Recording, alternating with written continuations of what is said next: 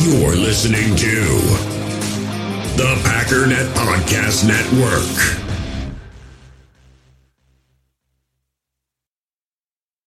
This episode is brought to you by Shopify. Forget the frustration of picking commerce platforms when you switch your business to Shopify, the global commerce platform that supercharges your selling wherever you sell. With Shopify, you'll harness the same intuitive features, trusted apps, and powerful analytics used by the world's leading brands. Sign up today for your $1 per month trial period at shopify.com/tech, all lowercase. That's shopify.com/tech. You feel this nervousness on the phone there? Sir, I've been trying to make an urgent phone call up there. I don't think it's something I want to do on an overseas phone. You gotta make some phone calls. Hang up the phone. Prank caller. Ladies and gentlemen, welcome once again to Packernet After Dark. This is the call-in show of the Packernet Podcast Network. If you'd like to call in, please feel free to do so. The number here is 608-501-0718. That number again, 608-501-0718. Just go ahead and leave a message, and I will talk about what you want to talk about, and that's just kind of how this thing works.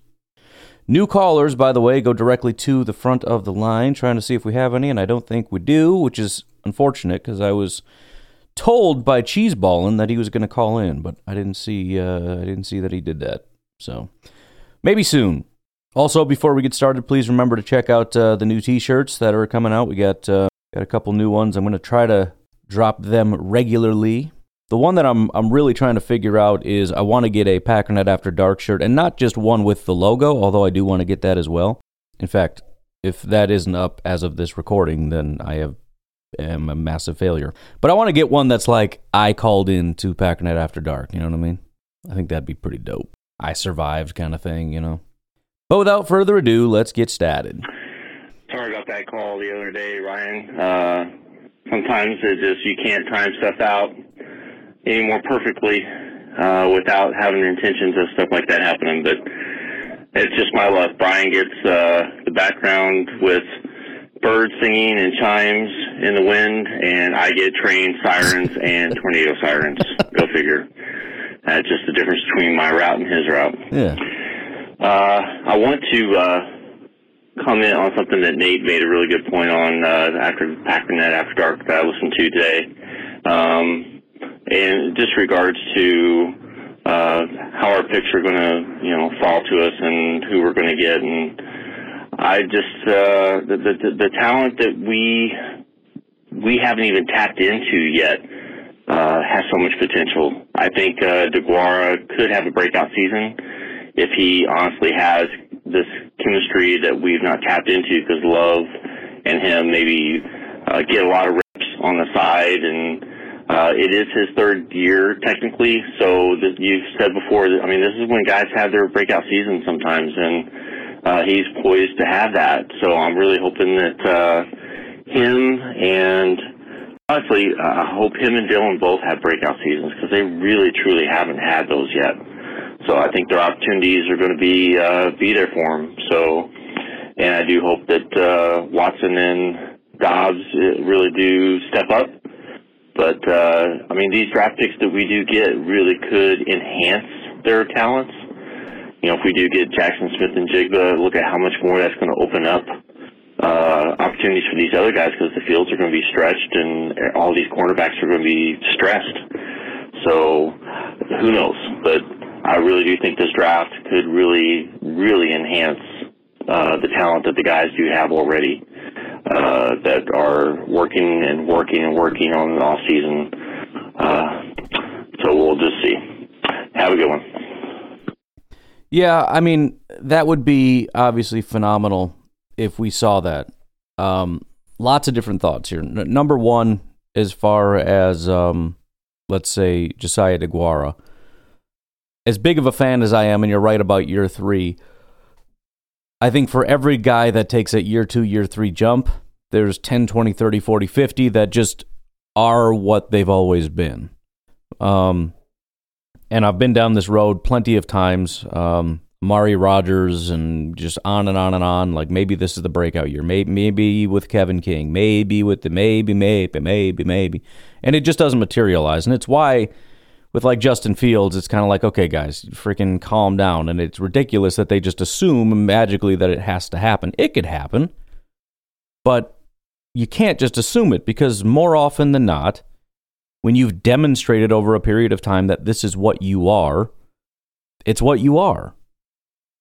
And again, there are exceptions to that, but not that is the exception. Furthermore, the biggest difference between A.J. Dillon and Josiah DeGuara, I mean, they have one big thing in common, and that is limited usage. The big difference is A.J. Dillon has been graded out as like a top 5, top 10 running back pretty much every year. So his lack of recognition, lack of breakout, I don't think is due to talent. I think it's due to a limited usage. And you could say the same thing about Josiah, because he's had limited usage as well, but his grades are in the tank, which is to say when PFF watches him play, they're not as impressed as, for example, I am. And then I guess the final point, I dug up, while you were talking, all of the current top tight ends. And I shouldn't just say top tight ends, but recognizably top tight ends, I guess. So we got Kelsey, Kittle, Dallas Goedert, and Mark Andrews. Travis Kelce's grades every year of his career: 84, 73, 88, 83, 87, 86, 93, 85, 91. I mean, his one down year was a 73 in year 2. I mean, but as a rookie, he came out and dominated. Kittle was year 2. He started at a 65, and then it was 90, 94, 84, 90, 85 this year. So it took him a year. Dallas Goedert, 75, 82, 79, 90, 78. Basically started as a rookie. Mark Andrews, 73, 88, 76, 91, 80. Basically started as a rookie. So I'm not going to say that that's the case for every single tight end, but unlike defensive tackle, let's say, there seems to be a difference with tight ends where if you got it, you got it. Kyle Pitts is a rookie, 80.3. You know what I mean? Hawkinson was kind of a year 2 thing. Not that he's super great to begin with, but we could say that he was sort of a year 2 guy. Freiermuth, who's a good tight end, his 2 years, 72, 75. So there's a couple guys that are year 2, but for the most part, it's kind of just if you got it, you got it. What was Zach Ertz here? Let's do this one as the last one. Yep, his rookie year. So his first 3 years in Philly, 80, 80, 82.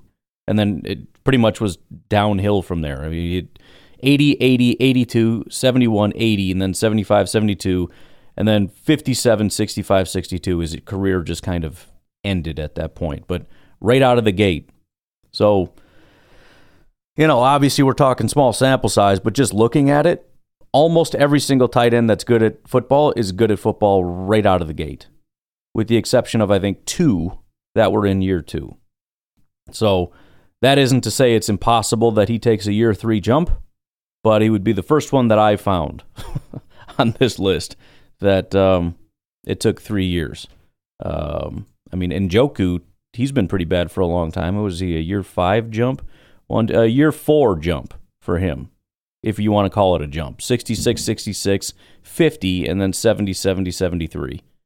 So it was more of a year 4 hop, maybe? Skip? From high mediocre to low good. But obviously I'm rooting for the guy. You all know I'm a big fan of his. Dude, it's Jimmy. Hey. It's late, as you can probably tell by the timestamp. Yeah, and I'm going to make this brief, but I just want to say thank you for the mention of High Ren. Yeah. Where that came from. But, man, that thing is stunning. Right. I will just say that I'm bringing it up again because I'm sure a lot of people didn't stop the podcast to go listen to and watch that immediately, but I did, and then I showed it to my girlfriend, and it's really, really stunning and striking. His ability to, as you mentioned, take something that is so personal and translate it into something so relatable.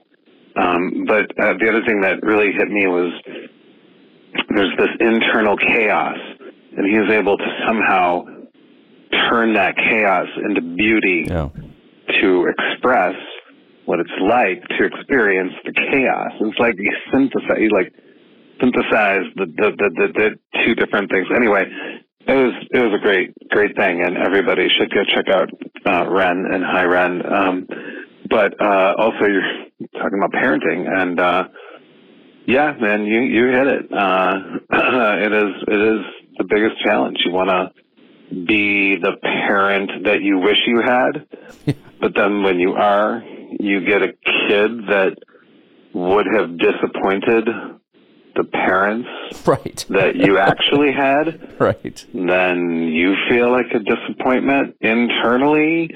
It's wild. It is weird. Anyway, obviously, I don't know how many of your listeners care about this kind of stuff. Probably just me and you, man. But I think it's pretty fun that this community is both passionate about the Packers and then also, like, you know, chats about some other stuff here and there. So thank you for what you do, Ryan. It's really cool. Appreciate it. Go Paco. Yeah, it's funny because like somebody will call in and I'll kind of get into it and really like, you know, the call yesterday from Omar, the firefighter, talking about rock, and I got into it, and like it was a fun chat between Omar and I, you know, and I'm sure Omar would have appreciated all the stuff I was saying, and I liked all the stuff and then like I realized I've been talking about this for like 15 minutes. How many people have turned this off because they're like, dude, I want to hear about Packers. What are you talking about? And then there's like that little thing in my head that reminds me, because I'm off in fantasy land. Like I go on these tangents, as you know, but that's the thing. You guys love it because I go off on Packers tangents. I can if it's something I like, food, music, whatever, I'm off and running. And then again, after 3 minutes, 5 minutes, 10 minutes, freaking 20 minutes, however long, that thing goes off in my head like, dude, what are you doing? Like, you realize there's a huge audience. I don't know if they even like this. I don't know what's going on out there. By the way, you have other calls. This is the call-in show. This is not the Ryan Talks for an Hour show. That's the other show, so you probably should get to some other calls. So I agree. I have no idea. I don't know. I don't know if it's like you call in to get your one topic talked about. Although you can kind of tell, like with the horror thing, when things really rev up. By the way, I'm thinking about starting a whole new t-shirt thing that is just horror t-shirts, because I tried to come up with some horror concepts, and it's like I have got about 14 here that are freaking awesome, and I don't want to pick one, and I don't want my Packers store to be just horror stuff, because I thought it would be fun for the Packernet community to have some kind of like a horror t-shirt or whatever. I like the inside joke stuff. That's why we did the pizza thing. I don't know if anybody's going to buy that shirt, but I thought it'd be cool to have a pizza as life shirt. But anyways, going to have like 500,000 of those because they're freaking awesome. Like super awesome. I think I am going to do that. I think that's going to be a separate store because I love all of them. I mean, some of them are super dark and creepy. Like this demonic little girl sitting by herself at a table in this like dilapidated little house or something. Like, what the heck is that? I don't know, man. It's pretty cool. But anyways, yeah, to your point, because I'm doing it again, I never know. I don't know who's interested in high rent. I don't know who wants to listen to a conversation about music or rock music or horror shows or pizza, burgers, barbecuing, grilling, making your own pizza. Like, I have no idea who wants to listen to this stuff. But I agree, it is cool that people can call in about whatever topic they feel like. And granted, sometimes I don't really know what to add to it because it doesn't apply to me. But sometimes it just kind of catches fire, man. And I'm sorry if you don't find that particular topic interesting. But I'm glad you guys are hanging out with me. I'm having fun. And yes, Hi Ren, fantastic song. Definitely should check it out. Hey, Ren, it's Nate. Hey. Wanted to call in and talk about a topic that's very near and dear to your heart. ChatGPT. Oh, good Lord. I just saw that they have a paid version. This is going to be so a long I was thinking, chat. I'm not saying, but maybe a little Patreon push, and then, you see what it can do. Maybe you give it access to all the different other... If I was a worse person, I would just lie and say I don't have it, and I would like to raise funds, but I already paid for it, so... So there's that. I paid for it at first, and then there were like 0 new features. I'm like, well, this is stupid. And then they came out with GPT-4, which is a much better version of ChatGPT. And I'm like, what the heck? It came out. Why can't I get it? And they're like, oh, you got to have the premium version in order to use it. And so then I went back on and I paid for it. So I'm also paying for the premium art generation thing. So I'm a little bit lost in the AI stuff. I enjoy it though. It's fun. It's fun. I want to do more of it with Packer stuff because I thought that the AI generated mock draft was kind of fun. It's actually maybe more work than just doing a regular mock draft, but it was still fun. It's cool to just be like, hey, robot, what do you think makes the most sense? I kind of want to do it again, and I got to think of different things that I can do to incorporate that, like what robots think. I forgot I did it with the trade, I think, and I think we talked about that. Anyway, sorry, continue. There are subscriptions that you have. Have it run all the numbers, and maybe you can start predicting some draft picks. I don't know. I know. I gotta get in there. It's supposed to be, I gotta do it. Several times more powerful it is. Than the last one, because this is the ChatGPT 4. Mm-hmm. And the paid version, apparently, they gave it the bar exam, and it passed in the 90th percentile. Right. They had to do the SATs. I think you got a perfect score. They gave it all these different tests, and it was able to pass those.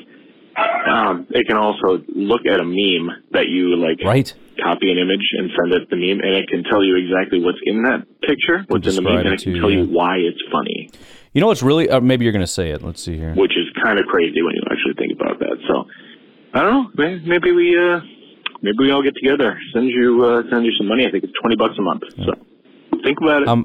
Listen, I'm all for it. If you guys want to pitch in to help out with some of my expenses, again, that's kind of what Patreon is helping for. The amount of things that come out of my PayPal, I look at it. See, it's tax. It's around tax time, and every year I look at it, I'm like, you've got to be freaking kidding me. The amount of things, these subscriptions that I have, just some of it is like Trello, where I keep my notes, or Canva, which I very rarely use, or like YouTube stuff, and I don't even use YouTube. They jacked the price on that thing that I use the live streams for, and I'm like, dude, I'm canceling it, but we're doing the draft so I can't cancel. But after the draft, I'm done, because that is freaking expensive. I didn't realize how much that costs. I thought it was way less. There's a lot of expenses. So patreon.com/pack_daddy. It is, I think what did I pay? I think I paid like $10,000 in expenses for this podcast this past year. So there's that. Granted, some of that is a little bit higher because I've been paying the other hosts on the show. So technically, by supporting Packernet Podcast, you're supporting them. Although that's not really fair. Scrap that one. By listening, you're supporting them. But yes, it is a very, it's become an expensive endeavor. But anyways, another one of the features, and by the way, I don't have that ability. I don't know where to do it exactly. Maybe I'm just an idiot. I think there's like some additional features or whatever, but I don't have that ability to upload images yet. I can do it on another thing. But anyways, one of the features that they showed, just to give you guys an idea of how powerful things are right now, and you got to understand with AI, it grows exponentially. So in 1 year, it's going to be 1 billion times. And I think the image generation stuff is where it's really, really going to take off because, when you think about it, a year ago, the images were gross. I remember I went over to that Dolly thing and I tried it. This was maybe like a year ago, and I tried to do so. It was so stupid. Like everybody was doing it. It was like this big thing, and I tried it. Like you can type in something and it generated an image, and I'm like, this is horrible looking. And now the pictures are freaking unbelievable. But anyways, when GPT-4 came out, now because one of the things that it added to it is that it can read or view and understand images. Somebody wrote down on a piece of paper in text that you can barely understand, like 4 lines of just like, I want a website. I want the website to have this, uploaded that image. So it's a picture. GPT-4 could understand the picture, and it coded the website. It wrote out the code. He copy and pasted that and had his website that he wrote on a piece of paper and uploaded. So Yeah, a lot of it's funny because I'm kind of obsessed with AI, and everyone's like, "Oh, you're, whatever." Like they treat it like it's not going to be a big thing. It's like you have no freaking idea. But again, with the image stuff, what happens when you put a bunch of images together? It's called a video. So in very short period of time, you're going to be able to do what we could do with pictures a little while ago with videos. You're going to type in, make me a video of this, and it'll be like a 60-second video, and it'll probably suck. And then in another year, you can do a 60-second video, and it'll be as good as the pictures are. There will be a time in the very near future where you can type out something, and you can get basically like an hour-long YouTube video if you wanted it. And there will be entire YouTube videos and YouTube channels dedicated to people who just type out crap. You'll be able to do entire mock drafts with some guy walking to the podium, and probably you can make it you without you ever taking the thing. You can upload your image, and it'll be you walking to the podium with a full audience cheering or booing you or whatever you want it to do, saying, with the first pick in the 2027 NFL draft, the Chicago Bears obviously select Royce Chamberlain, quarterback, Stanford. I don't know, I made that up. I'm not guessing. I'm telling you that this is going to happen. The things that you see on GPT-4 in the very near future, people are already doing this, but in the very near future will be embedded into your PCs. So you can take it offline and still have this robot that can tell you pretty much anything you want to know. Search engines will entirely be what Bing Chat is, because search engines are essentially useless compared to what Bing Chat and things like that can do. There are still tweaks that need to be made because they're not perfect, but obviously this is like the first iteration. They're going to get significantly better and rapidly because, again, exponential growth. This is just the tip of the iceberg. If you think about it, a lot of this stuff, especially I think Google is doing it, but they're all learning. So as millions of people, which, by the way, this is the fastest growing network out, like it grew faster than TikTok, Facebook, Twitter, all that stuff. The fastest to 1 million users of any of these things. And as all these people are using it, what's happening? These robots are learning, and they're growing, and it's just going to happen faster and faster and faster and faster. Education. Education is a complete joke in this country and probably a bunch of other places. I was thinking about that this morning. There's a very easy way to fix it or whatever, but we don't even need to worry about that because let me just give you one example of an area of society that can rapidly improve. I know everybody's worried about it. Oh, the robots will take over and we're all going to die. Who gives a crap? If the robots don't take over, we're all going to end up nuking each other anyways, or a freaking asteroid's going to hit us. We're all going to die sometime. I'm not worried about the stupid robots turning into the Terminator and killing us all. I would prefer a robot killing me than some psychopath jagoff that decided that their values are more important than my values. If we're going to wipe out civilization, I'd rather have robots kill all of us. You want true egalitarianism? There it is. Rather than some jerk who decided that my values are most important, trying to take over the entire country, strip me of my values and my rights and my liberties and oppressing me and everybody else. Screw you. Let the robots sort it out. Anyways, education. Education is garbage. For a billion reasons, it's pure garbage. Right, the way that we go about education, right? It's all about the industrial era as opposed to what actual modern civilization looks like. It's overpriced. It's underfunded. Whatever it is, right? It's not good. Imagine a robot that already knows everything that you can assign to a child, and it essentially acts as a feedback loop for this child. It will understand what it knows and what it doesn't know. It can teach the child and learn how the child learns, if you're a visual learner, if you are whatever it is. And it will use the way that you learn to teach you the things that you need to know and bring you along at the speed that you're able to go along with. It'll understand when you're getting exhausted, when you're getting tired, when you need less, when you need more. It can point you in the direction of areas of interest and away from things that you're not interested in. And it can help you to grow in the best possible way for you as an individual to grow. Now, will we ever get there? Probably not, because we have these things called teacher unions, which are going to fight back against any form of innovation, which is going to take away what they want, which is their job, which, fair enough, you don't want to lose your job, I get that, but innovation is going to win in the end. And the super crazy thing about a lot of this stuff, which is going to make it hard to progress, is that things like this are not taking away janitors' jobs. Janitors get to keep their jobs. Cashiers get to keep their jobs. You know who's losing their jobs? Lawyers. I mean, they might not lose their job, but they're losing a lot of it's a lot of the high-level intellectual stuff. Artists, high creativity. It's the people at the high end of society. Professors. It's people that have a lot more pull. I mean, think about it. You think lawyers are going to let this happen? No. They're going to pass laws, politicians, et cetera, because politicians are mostly lawyers, to prevent a lot of this stuff. But again, I innovation in the end always wins, and it will win. Because people like us who homeschool will want to use these solutions. Of course, then what will happen is, well, we have to take that away because homeschool kids are going to be infinitely more intelligent than kids that go to, for example, public schools, because they're using these feedlet backloop computers, and we can't let them get far ahead because then everybody will homeschool their children and no one will send us to us, and then we're all going to lose our jobs and it's going to be horrible. So we have to force children to stay in these subpar garbage institutions as opposed to actually letting them get ahead because my job is more important than the students, et cetera, et cetera. But I have faith, again, that innovation will win.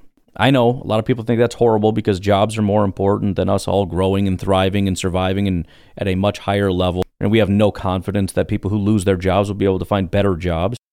Because obviously we'd be much better if we went back in time before innovation, right? That's what everybody's clamoring for. Oh, wait, no, they're not. Things are always getting better and nobody wants to go backward. So maybe we should have some faith that things will get better. Get over the hurdle. Give up the job. Go get a new one. Who knows? Maybe we'll do this whole universal income thing, which I don't fully understand. But if things get too crazy, we're going to have to figure something out. Let the robots handle all the crap. By the way, did you know there's an all-AI rock band right now? And one of the concerns is, well, they're ripping off other people. No, they're not. The way that they did it is they had musicians and linguists come in for hours and hours and hours and just jam and rock and everything. And the AI learned about chord progressions and things like that. And it started producing music. And there is a song on YouTube right now that you can go listen to with millions of views. That is pretty freaking incredible. And I think they used maybe AI, I'm not sure, but it's like this, I don't know, AI generated music video or whatever, but it's pretty good. And again, we're just dipping our toe in. So you can sit around and laugh and mock and say, oh, this is stupid, it's just some kind of fad or whatever. No, it's not. It's going to take over every facet of society. And you can get on the train, or you can sit around and talk about how the robots are going to take over and they're politically biased and all this nonsense, and piss and moan and whine and let everybody else just waltz right past you. I guess that would be up to you. Hey, Ryan. Easter night, happy Easter. Hope you had a good Easter with your family. I did, thank you. Got to fire up your grill. But anyway, I'm getting caught up. I'm behind on podcasts. But I'm so sick of hearing it's, Packers people, it's everybody in the media, like, thinking you need all these elite players, that's what leads to Super Bowls. And I don't know, it's just hilarious to me. Like, look at the Patriots with their dynasty winning all those Super Bowls. And their defenses were always great. Like, that's one of the reasons they got there, and we did, in my opinion, is they always had very good defenses. Mm-hmm. But can you name, like, a handful of historically great players on those Patriots defenses over those years? I mean, every year we're talking about these no-names, and even in recent years, I feel like you've talked about these teams that make it far, the playoffs, maybe the Super Bowl, and you're looking at the defense, and the defense has a great grade as a whole, but you're looking at the individual players, and their grades suck. And it's like, they just work as a unit, they're cohesive, I don't know if it's coaching or what. I mean, I'm a big proponent to, like, the chemistry of the defense is just as important as the skill level of the players. I mean, I feel like you never see these defenses that have all these stacked talent that wins the Super Bowl. I mean, it just doesn't happen because then you can't pay money everywhere else. So, I mean, it's just like the draft. Like, attributes only get you so far. When it comes down to the end of the day, it's being a good football player. The attributes help, but you just need to be a good football player, and you just need to be a good defense, be a good offense. You don't always need all these superstars. I mean, look at Brock Purdy and San Fran this past year. I mean, I'm not saying he's not going to be a good quarterback, but it's not like he did anything exceptional or great. They were a cohesive offensive unit, and they still managed to get deep into the playoffs. So, I don't know. I don't want to hear about the big name signings anymore. I want the team to play as a team, and I think that's what's been missing for a long time. And the more I hear, I always thought Rodgers was just a punching bag, but the more you hear about it, you just kind of think there's something to it that with him, everybody wasn't going to play as a team, and I think Love is going to be a big boost for us playing as a team. And the only other thing is, second thing, all I hear about is how Goot can't draft in the third round, and I agree, he can't. But you know what I'm calling this year? He's heard all the slander. He's going to nail a third-round draft pick, and that's going to be he's going to be our best rookie on whatever side of the ball this year. I'm calling it now. So be on the lookout. Third-round pick, Goody's going to be corrected this year. Go Pack Go. Well, I appreciate your optimism. I'm planning on having a funeral for whoever the Packers draft in the third round. Assuming we end up doing a live stream, which has not been planned yet. I know it's a heck of a grind. I did talk briefly to JJ, had asked about it. And obviously it's hard for anybody to commit because it is, I'm telling you, it is rough doing that full thing. But I think that would be appropriate whenever the third round comes around and the Packers make a pick, assuming they do make a pick, if we have a funeral for that player. And just apologize profusely because the Packers have ruined that young man's career. But yeah, I mean, to your point, I just pulled it up real quick. Just read off the 2018 New England defense, and you can determine whether or not you think that they're elite or not. Defensive line, they had one guy that graded out really, really well, and that was Lawrence Guy. Otherwise, they had Malcolm Brown, big name, but he had a 63 grade that year. Adam Butler, 57 grade. Let's see. Edge rushers, number one guy was Trey Flowers. He was quite good for the Patriots. I know he didn't necessarily go on to have the greatest career, although I do think he was underrated with Detroit. But Trey Flowers, and then it was Dietrich Wise, who had a 60 grade, and Adrian Claiborne, who had a 67 grade. And then kind of down the line, John Simon, 67, and Keonta Davis, 49. At linebacker, Kyle Van Noy, 70 grade. Dante Hightower, 63. Those are the top two. And then Landon Roberts had a 69 grade. At corner, they had Stephon Gilmore, who that was the year that Stephon Gilmore blew up. He was phenomenal that year. Jason McCourty, 82 grade, and then Jonathan Jones was a 63. So they had two really solid corners, and then Jonathan Jones maybe not quite so much. They also had J.C. Jackson, 69 grade, and a couple others kind of down the line there. And then finally safety, Devin McCourty, 80.6, and Patrick Chung, 72. So it is what it's always kind of been, or I shouldn't say always, but at least in recent memory. Heavy on DB talent, right? Two really good corners and two solid to good safeties. Aside from that, not so much. They had one pass rusher, one defensive tackle, and that's pretty much it. I think what Kyle Van Noy was good. He was good. Not elite, but solid. But again, I think you're right. It had more to do. The defense was great overall. I'm not trying to say that they weren't good.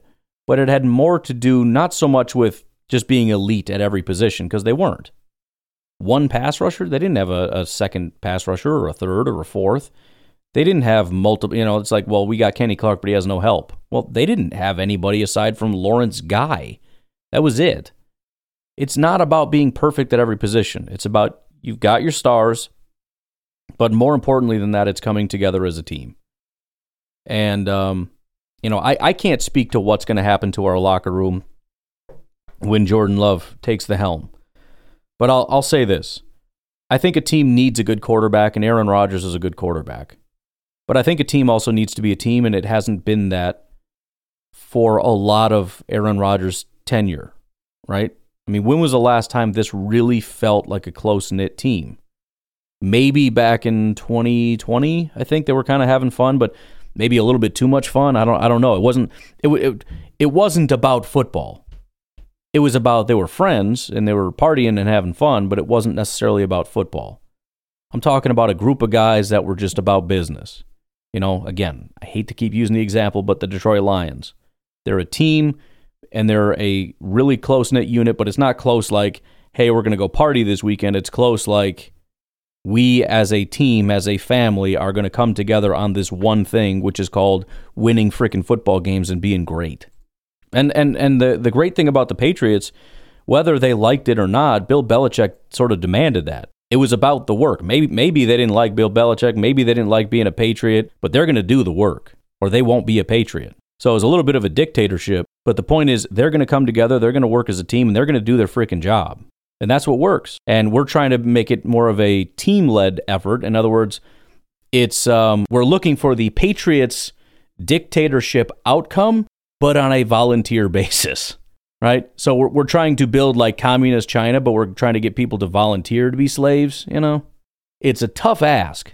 But what's required is passion, and passion for football. This psychotic desire to be great, to put in the work when you don't have to, like, showing up for OTAs and whatnot. It's voluntary. I know that's a very low bar to entry to prove that you care even on a slight basis. So you're right. You don't need greatness everywhere, but you do need good players. But good players also aren't enough. And I think this is the biggest thing that I've been hammering. And again, Cheeseballin is that guy I've been arguing with on Twitter. He said he was going to call in, which is good. Let me just say this. There is no question that you can point to multiple times that Brian Gutekunst could have done a better job of getting talent on this team. That's not debatable. We can all do it, right? I just saw Zach Cruz on Twitter pointed out the 2021 class. We took Josh Myers 1 pick before Creed Humphrey, who's one of the best centers in football. We took Amari or whatever. Who was it? I forget. We took somebody else several picks before this person who was really, really good. So you can go all through the draft and say this person was better than this person and this person was better than this person. Again, context would dictate that you can do that to everybody and you can't expect perfection. But again, the reality is you could have done a better job at any point, and that includes adding people like OBJ, adding this, adding that, which, as he later pointed out, we did try to get OBJ, which I forgot about, but then it's like, what the heck are you complaining about? He did try to add the talent. OBJ decided he wanted to go to L.A., which now twice he has decided he'd rather go somewhere else than to play with Rodgers, who I thought they were really good friends and all that stuff. But anyways, it's probably about the money. Although with L.A., I don't think it was about the money. He wanted to be in L.A. But anyways, there are always things you can do, but I just think we're focusing on the wrong thing. Again, it's ridiculously overly high expectation. If you want me to concede that there were moments in time where the team could have been marginally improved, I will concede that. If you will concede that that's true of all 32 teams and that it's a useless conversation to have, and that if we go get a new GM, we're not going to have a different result because that GM is going to be in the exact same situation. So why are we bothering to have the conversation? I want to fix the problem. And by focusing on what you're focusing on, we're not going to fix the problem. We're just going to piss and moan. If we want to fix the problem, in my opinion, we need to focus on the things that matter. And the thing that's broken is, why are the really good pieces not coming together as a team and playing at a really high level, especially when it matters the most? Why are we not seeing this team come together to be better than the sum of its parts as opposed to worse? That, to me, is the real issue at hand. But if you'd like to go get a new GM who's not going to produce any better results, for all the billions of reasons I've already laid out, one of which, especially, I think earlier today I laid out on the podcast, is that a lot of this comes down to freaking luck as far as adding talent, then I guess that's your prerogative. You can focus on new GM, and then we get a new GM, and he's not going to fulfill your desires, and then you get a new GM. And again, that's the reason I tell you, go find another GM. And I've never had anybody come back and say, here's the one I want. You know why? Because that GM, the best in all of football, has the exact same weaknesses. They have misses. There are moments I'm going to be able to look and say, you took this player here, it would have been better to take this player here. There are going to be instances you can point out where they could have added that player and been a little bit better. For example, OBJ could have gone to the Ravens, could have gone to any of those other teams out there, could have gone to the Chiefs to help get them over the hump. Any of these teams. So again, it's just not a worthwhile conversation, and it does not get me to say, therefore, Good is garbage, because then I'd have to say, therefore, all 32 GMs are garbage, which leads me to believe that this conversation, again, that we're having is not a worthwhile conversation, and that we're not really looking at things the right way. All we're trying to do is compare Brian Gutekunst in the situation we're in to a utopian vision and saying we're not there, therefore this sucks. Which hilariously, again, reflecting in society, we get that a lot too. Compare where we're at to utopia, we're not there, therefore there's problems, therefore we need to tear everything down and rebuild it. And it's like, well, okay, that's not a super worthwhile conversation to have because we'll never be at your vision of society. We have to accept imperfection on some level, I think. But unfortunately, until the robots take over and wipe us all out, that's just the way it's going to go. Anyways, why don't we go ahead and take a break? Patreon.com/pack_daddy. If you'd like to support the podcast, please check out the t-shirts. Also, Fertile Ground Ranch Discipleship Ministry.org. See if that is an organization, a ministry that you'd be interested in supporting. My parents are taking a trip pretty soon here to Africa. There is a church out there. I don't even remember the country, but they are interested in being an offshoot of Fertile Ground Ranch Discipleship Ministry. So that is very cool, and we hope that that is fruitful. So again, if you're interested in supporting, fertilegroundranch.org. We'll take a break. We'll be right back. We all have smartphones, and we all know they're pretty amazing, but they also can be amazingly distracting, especially when we're around other people. So US Cellular wants us to reset our relationship with our phones by putting down our phones for $5. That's right, a company that sells phones wants us to put down our phones. And to see what we find, learn more at uscellular.com/built-for-us. In the hobby, it's not easy being a fan of ripping packs or repacks. We get all hyped up thinking we're going to get some high-value Jordan Love card, but with zero transparency on available cards and hit rates, it's all just a shot in the dark. Until now. Introducing slab packs from arenaclub.com, the only repack that provides real value, a complete view on all possible cards, and clear hit rates for each one. Now when I buy slab packs on Arena Club, it finally feels like I know what I'm getting. And honestly, the best thing for me and my son is the fact that we're kind of novices into this. When I walk into a card shop with my son, and a card says it costs $40, kind of just taking his word for it that that's a good value. So I appreciate the transparency on grading, as well as just getting excited about seeing what you could potentially get. Right now, you can get 10% off your first purchase by going to arenaclub.com/packdaddy. Wow, that's crazy offer. 10% off a $400 slab pack. That's $40 right there. Anyways, that's arenaclub.com/packdaddy for 10% off your first purchase. Passion, drive, and patience. The formula for winning championships is also what keeps your ride or die alive. eBay Motors has everything you need to maintain your vehicle and level it up to peak performance. Superchargers, roof racks, exhaust kits, LED headlights, and more. Whether you're into speed, power, or style, eBay Motors has you covered. With over 122 million parts for your number one ride or die, you'll always find exactly what you're looking for. And with eBay Guaranteed Fit, your part is guaranteed to fit your ride every time or your money back. Because with eBay Motors, you're burning rubber, not cash. With the parts you need at the prices you want, it's easy to make your car the MVP and bring home huge wins. Keep your ride or die alive at ebaymotors.com. Eligible items only, exclusions apply. Hey, Ryan, it's Seth. Hey. Got a few things for you today. First one is, if you were the Jets, would you be worried or excited by the fact that Rodgers is planning on retiring until he does the waking out of the darkness retreat and heard the reports that the Packers didn't want him anymore? So, would you be worried because this guy wanted to retire and maybe he doesn't have drive anymore, or would you be excited because maybe the best Rodgers is the Rodgers with the big chip on his shoulder?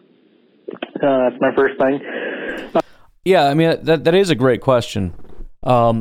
I think ultimately, especially if you're talking about just a 1 year, like if you're okay with him just playing 1 year, you probably are going to get the best version of Rodgers. I mean, and I've said it before. I mean, yeah, you go off, win MVP, all that stuff. Congratulations, right? I mean, this is when Rodgers is at his best. When he gets slighted by the 49ers, when he gets slighted by Jordan Love and Brian Gutekunst, when he gets slighted by the Packers. I mean, this is when he does his absolute best work. And, I would think that is probably for the best. Now, it's not for the long term, but you're not in it for the long term anyways with Aaron Rodgers. This is a short-term proposition. So I guess probably ultimately excited. But, yeah, I mean, in the long run, Rodgers doesn't want to play football anymore. He doesn't have a passion for football. He's entirely hopped up on rage, right? It's not about the love of the game. He wants to retire. He doesn't want to play anymore. It's not even about championships. It's not about winning. It's about, being better than... And the only thing I guess I would be worried about is what happens if Jordan Love is bad and the Packers are bad. Rodgers can coast and still prove that he's better than Jordan Love. So you kind of want the Packers and Jordan Love to be good because Rodgers is going to absolutely 1,000% have to outpace Jordan Love. If Rodgers plays like he did last year and Jordan Love is better than him, that is going to be catastrophic for Aaron Rodgers and his ego. And the fact of the matter is I can't see him allowing that to happen. He'll do everything in his power to make sure that he proves the point that he wants to prove. Secondly, what was my second question? I had something ready for you. Not sure. We'll bring back to that. Third question. I had another thought, and that was you grew up in Chicago, so I'm guessing you grew up by a lot of Bears fans. I don't know if your family is Bears fans or not, or if they didn't care about football. I grew up in a Bears household, so that was interesting for me growing up and wanting to become a Packers fan. It's actually my wife. We met in high school, but she was like, why do you, my family was Bears fans, and I could never pick a team. I bounced between teams, and she's like, don't follow them. They suck, kind of thing. And so I ended up becoming a Packers fan years ago, but a lot of thanks to her. But so I'm curious, did you, how was that being a Packers fan in Chicago? How did you become a Packers fan? Love to hear that story. And, well, if I think of the other thought I had for you, I will give you a call back. All right, talk to you later. Appreciate it, Seth. Yeah, so my dad grew up in Wisconsin, so he moved down to Illinois to get a job at O'Hare Airport because he had technical training in airline repair. So he got a job at O'Hare working for Continental. Actually got a job during the strikes, so he was a scab, got death threats, the whole 9 yards. But anyways, so I grew up there, and he met my mom, I believe, working at O'Hare. So she was a Bears fan, and her family, my mom's side, is all Bears fans. So there is a little bit of that, although I was never super close with that side of the family. I mean, there was no problems or anything. It just, my mom wasn't really a part of my life or whatever, so that's kind of that side. But anyways, they're all Bears fans. My dad ended up getting remarried, and so this new stepmom person was semi-Bears fan, her kids semi-Bears fans. So I had step-brothers that were kind of Bears fans, but eventually the whole household became a Packers household. They were all very young, and I don't think my stepmom really cared all that much and was willing to adopt the Packers fandom. So it just became kind of a Packers household. And as far as growing up in the area, a Packer fan, I enjoyed it. I relished it. It was fun. It was mostly good-hearted. One of my favorite teachers was in second grade. I believe her last name was Messino. So if anybody knows Mrs. Messino, she was super cool. And she used to always give me a bunch of crap about being a Packer fan, and I'd give it back to her and all that kind of stuff. So it was a lot of lighthearted ribbing or whatever. And I remember when we were up in the Wisconsin Dells, my parents got a T-shirt that was wildly inappropriate, and I didn't understand the joke. Me and my brother didn't get it, but we knew that it was an inappropriate joke. And I mean, I'm not going to finish the joke, but maybe you can figure it out. It's the Packers may suck, but the Bears, whatever. Anyways, I was told never to repeat it. So anyways, me and Mrs. Messino are getting into it in the hallway. We're going back and forth, and I'm like, oh, yeah? Well, my dad has a shirt that says, duh.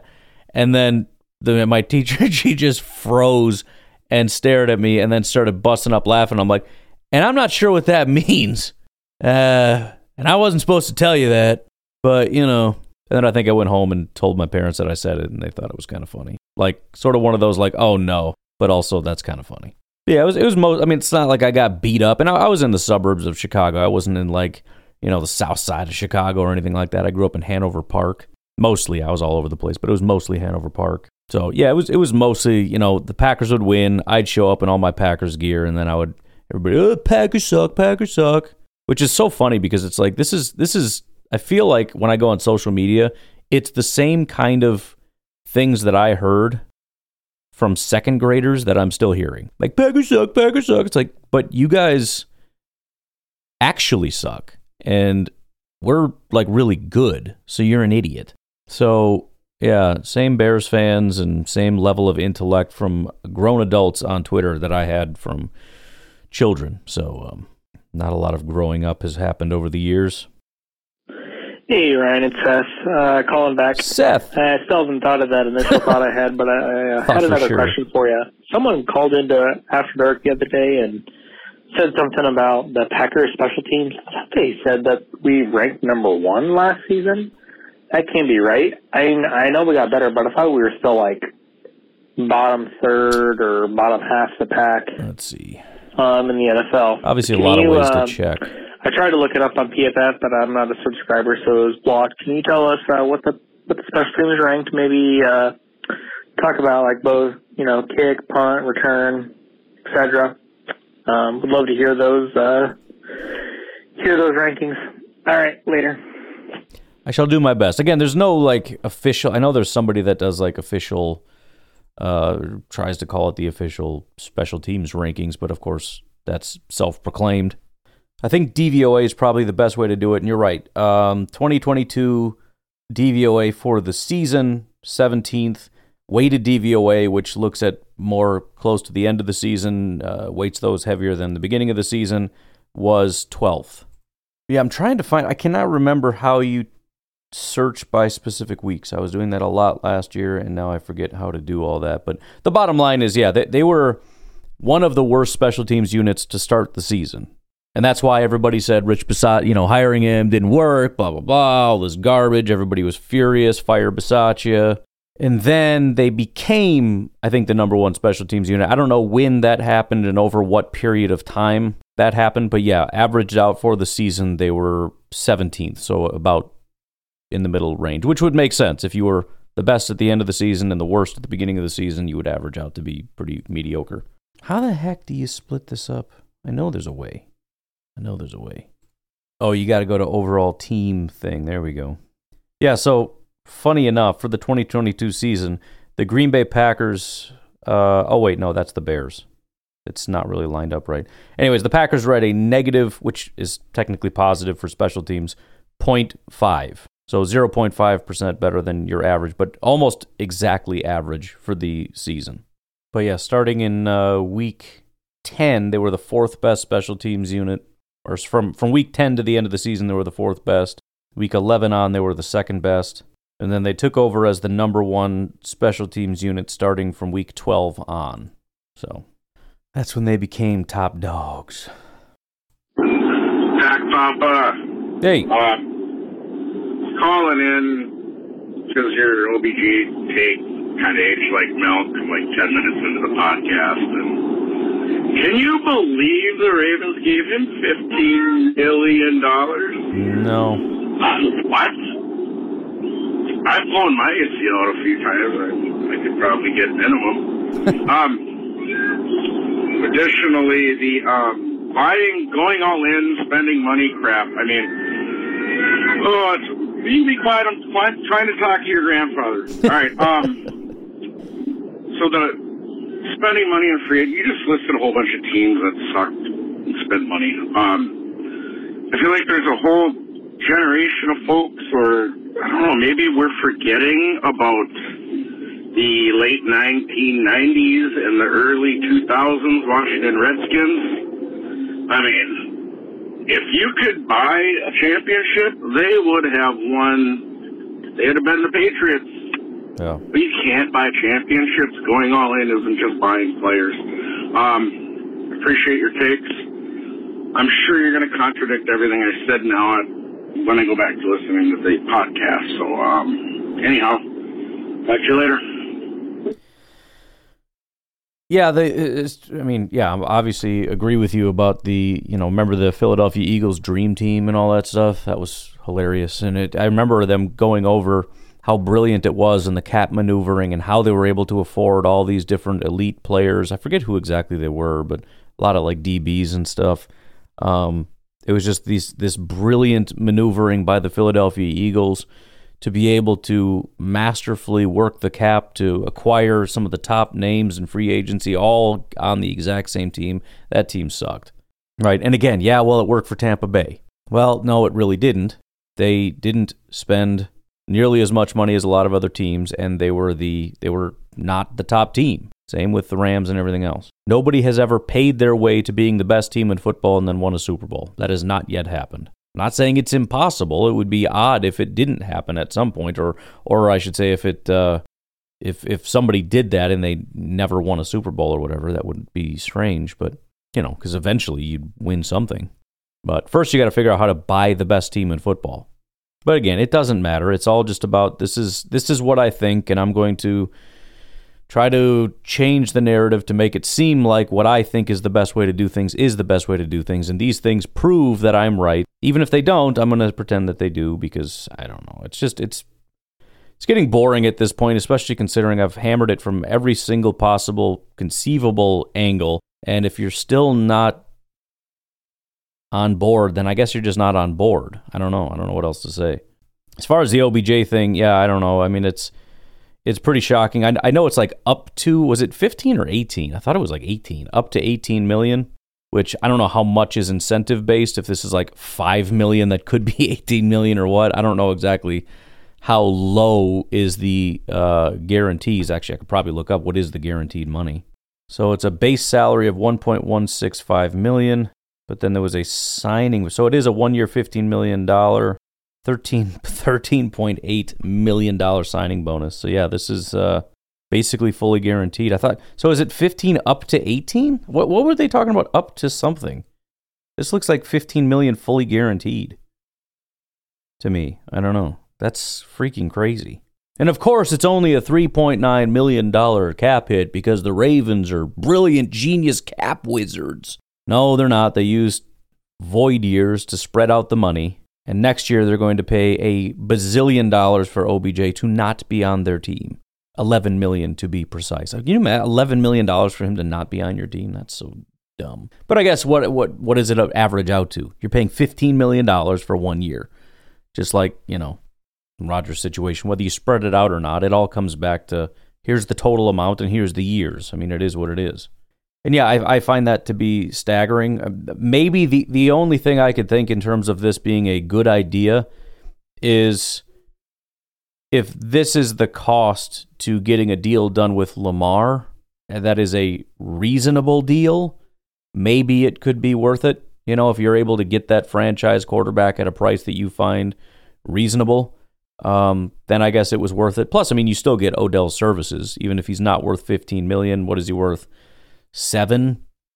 So you paid an extra $8 million for Odell Beckham to be able to lock up your quarterback. It would be worth it. But if the quarterback doesn't come back, this is the dumbest thing ever.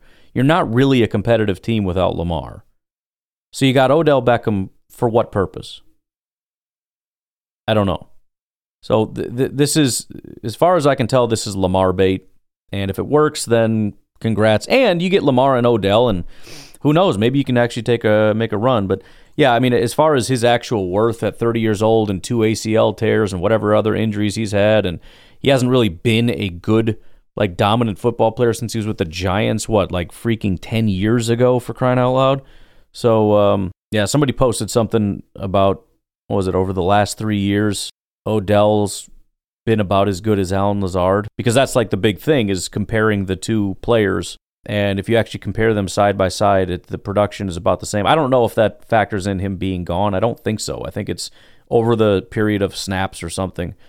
Or maybe it's like a per snap thing. I think because yards per attempt, yards per game or whatever. I don't know. It wasn't that interesting. It was kind of funny. But yeah, I mean, the production from Odell has not been phenomenal. Again, when the Rams took him on, he didn't play at all last year, by the way, which should negate a lot of value.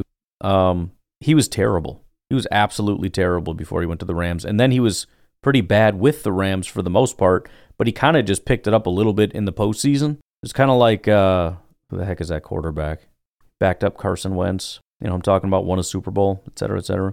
That guy was just hot garbage, but he caught freaking fire and was elite for 2 games. And the 2 games happened to be the NFC Championship and the Super Bowl. And then they won a Super Bowl on the back of that. Does that mean he's worth $1 billion? No, he's worth nothing. He's a backup quarterback. I mean, not nothing, but you get what I'm saying. Just because he caught fire in 2 games doesn't mean anything. Hey, Ryan, you're talking about right now how you're getting a little worried about wide receiver situation, and I don't know. I'm honestly not. I'm kind of in the sink or swim mentality. I would love to see Watson the 1, Dobbs the 2, and then Josiah DeGuara as our leading tight end. And, see how the year goes. I've seen enough of receivers running wide open in that LaFleur scheme and Rodgers just not throwing it to them that I believe Jordan Love will make those throws to the wide open guy. We saw at the end versus Philly. Watson didn't do anything special. He ran across the middle of the field wide open. Love hit him. He took it to the house. I mean, that's all you got to do. But Rodgers never would have thrown that ball. He never would have thrown it to Watson over the middle like that. We've also talked about how the Packers don't really play young players a ton. I'd love to see what could happen if we have these young guys get thrust into the front, and they have to do it. I'm not out on DeGuara yet. I mean, I get it; he hasn't done a ton, but I just think that Rodgers has no idea what to do with the tight end at this point. I mean, he never has in his whole career. So I'm going to call it now. DeGuara, 800 yards receiving, and Dobbs and Watson combined for over 2,000 yards on the season. My prediction. I think my concern, I'm not saying I think, Dobbs and Watson are bad and, you're not right about the, being more able to hit them more. It's the fact that there's a question mark. Okay, if they're good, how good? We know I'm comfortable saying Christian Watson will not be what he was last year in that stretch, at least statistically, right? I mean, that was absurd. Well, whatever it was, 8 touchdowns in 4 games or something just ridiculous. So he's not going to be that. So what's he going to be?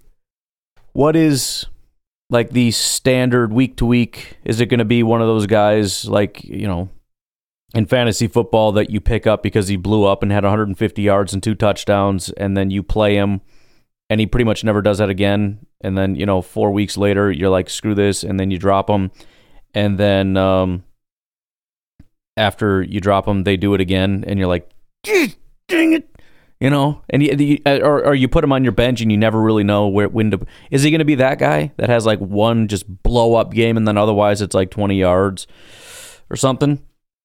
And 2 receptions, or what? And same with Dobbs. It was what we saw that time when he was really good, and then you got the Devontae comparisons from Matt LaFleur and all that stuff. Like, is that maybe where we're leaning, or it's the question mark coupled with just the complete lack of bodies. We've got 2 guys on the team that I have at least some level of confidence with, and I don't know how much confidence with. And as much as Lazard and Cobb didn't provide a ton, they at least provided something. There was some kind of a backstop to disaster. We knew what their floor was. They were people that knew the scheme, knew where to run, when to run, and could potentially get open at least a little bit, could block, could do this, that, the other thing. We don't have that. And I know there's a lot of hype about Samori Toure. I don't have a lot of excitement about him. He's something, but I don't think it's a ton. And so it's like, well, do we go get veterans to be a backstop? But then we know they're not going to be very good, or at least quite positive they're not going to be very good. And they probably don't understand the scheme unless we go get somebody that does, which, again, you look at that not Trevor Davis. What am I talking about? Good Lord. The freaking Jets guy who played with Matt LaFleur, right? He's played at a high level. He played with Matt LaFleur. It makes a lot of sense. It's an additional body. I'm in favor of it, but yeah, I mean it's the lack of bodies, it's the lack of talent, it's the lack of experience. Rookies, they don't have NFL experience, they don't have the scheme experience.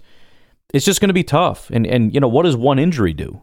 What happens when Watson goes down? What happens when Dobbs goes down? Which happened last year to both of them. I think to Watson numerous times, although some of it was like an elective surgery that they got cleaned up or whatever. And God forbid if they both go down, we don't have players. Like, we don't have tight ends. Again, maybe DeGuara, but we don't have tight ends. We don't have receivers. We've got a couple running backs. We're doomed. We're screwed. So it's the question mark in talent. It's the complete lack of depth, which of course is going to get fixed, but to what degree and with who and how is that all flesh out? And then there is the, just the level of disaster that happens with a simple injury. If Watson is that sort of big play guy, but not a possession guy, and Dobbs goes down, what are you going to do? You can't just launch it 20 yards to Christian Watson every single time, right? And his route tree is limited, and they still need to kind of work on that. So, I mean, what do you do? I mean, are we a Dobbs injury away from disaster? Are we a Dobbs not being very good away from being not very good at football? It just feels very frail and flimsy. Now, of course, if Dobbs and Watson are both studs, and we add a guy like Jackson Smith and Jigba, and end up hitting on a tight end, and Josiah DeGuara ends up hitting, and of course we've got Dillon and Jones I mean, this could be a freaking superstar offense, but it's the unknowns. We had this last year with these big swings and unknowns, and it all pretty much went negative, like everything, which the positive side of that is that's unlikely to happen again. You're likely to hit a couple wins here, but you just don't know. And I guess that's where the fear comes in, is I understand, or I can see a path to a pretty gloomy situation. That doesn't mean necessarily predicting it. It's just the fact that I can see a very clear path to it being a disaster. And probably more paths than it being good, because the only way that it's good is Watson and Dobbs are both really good, and we probably add more people. They don't necessarily have to be great. We need 2 good players, let's say, and we need more bodies. I think if we can do that, we'll be okay. Anyways, folks, I'm going to leave it at that. You guys have yourselves a fantastic day. I will talk to you tomorrow. Bye-bye.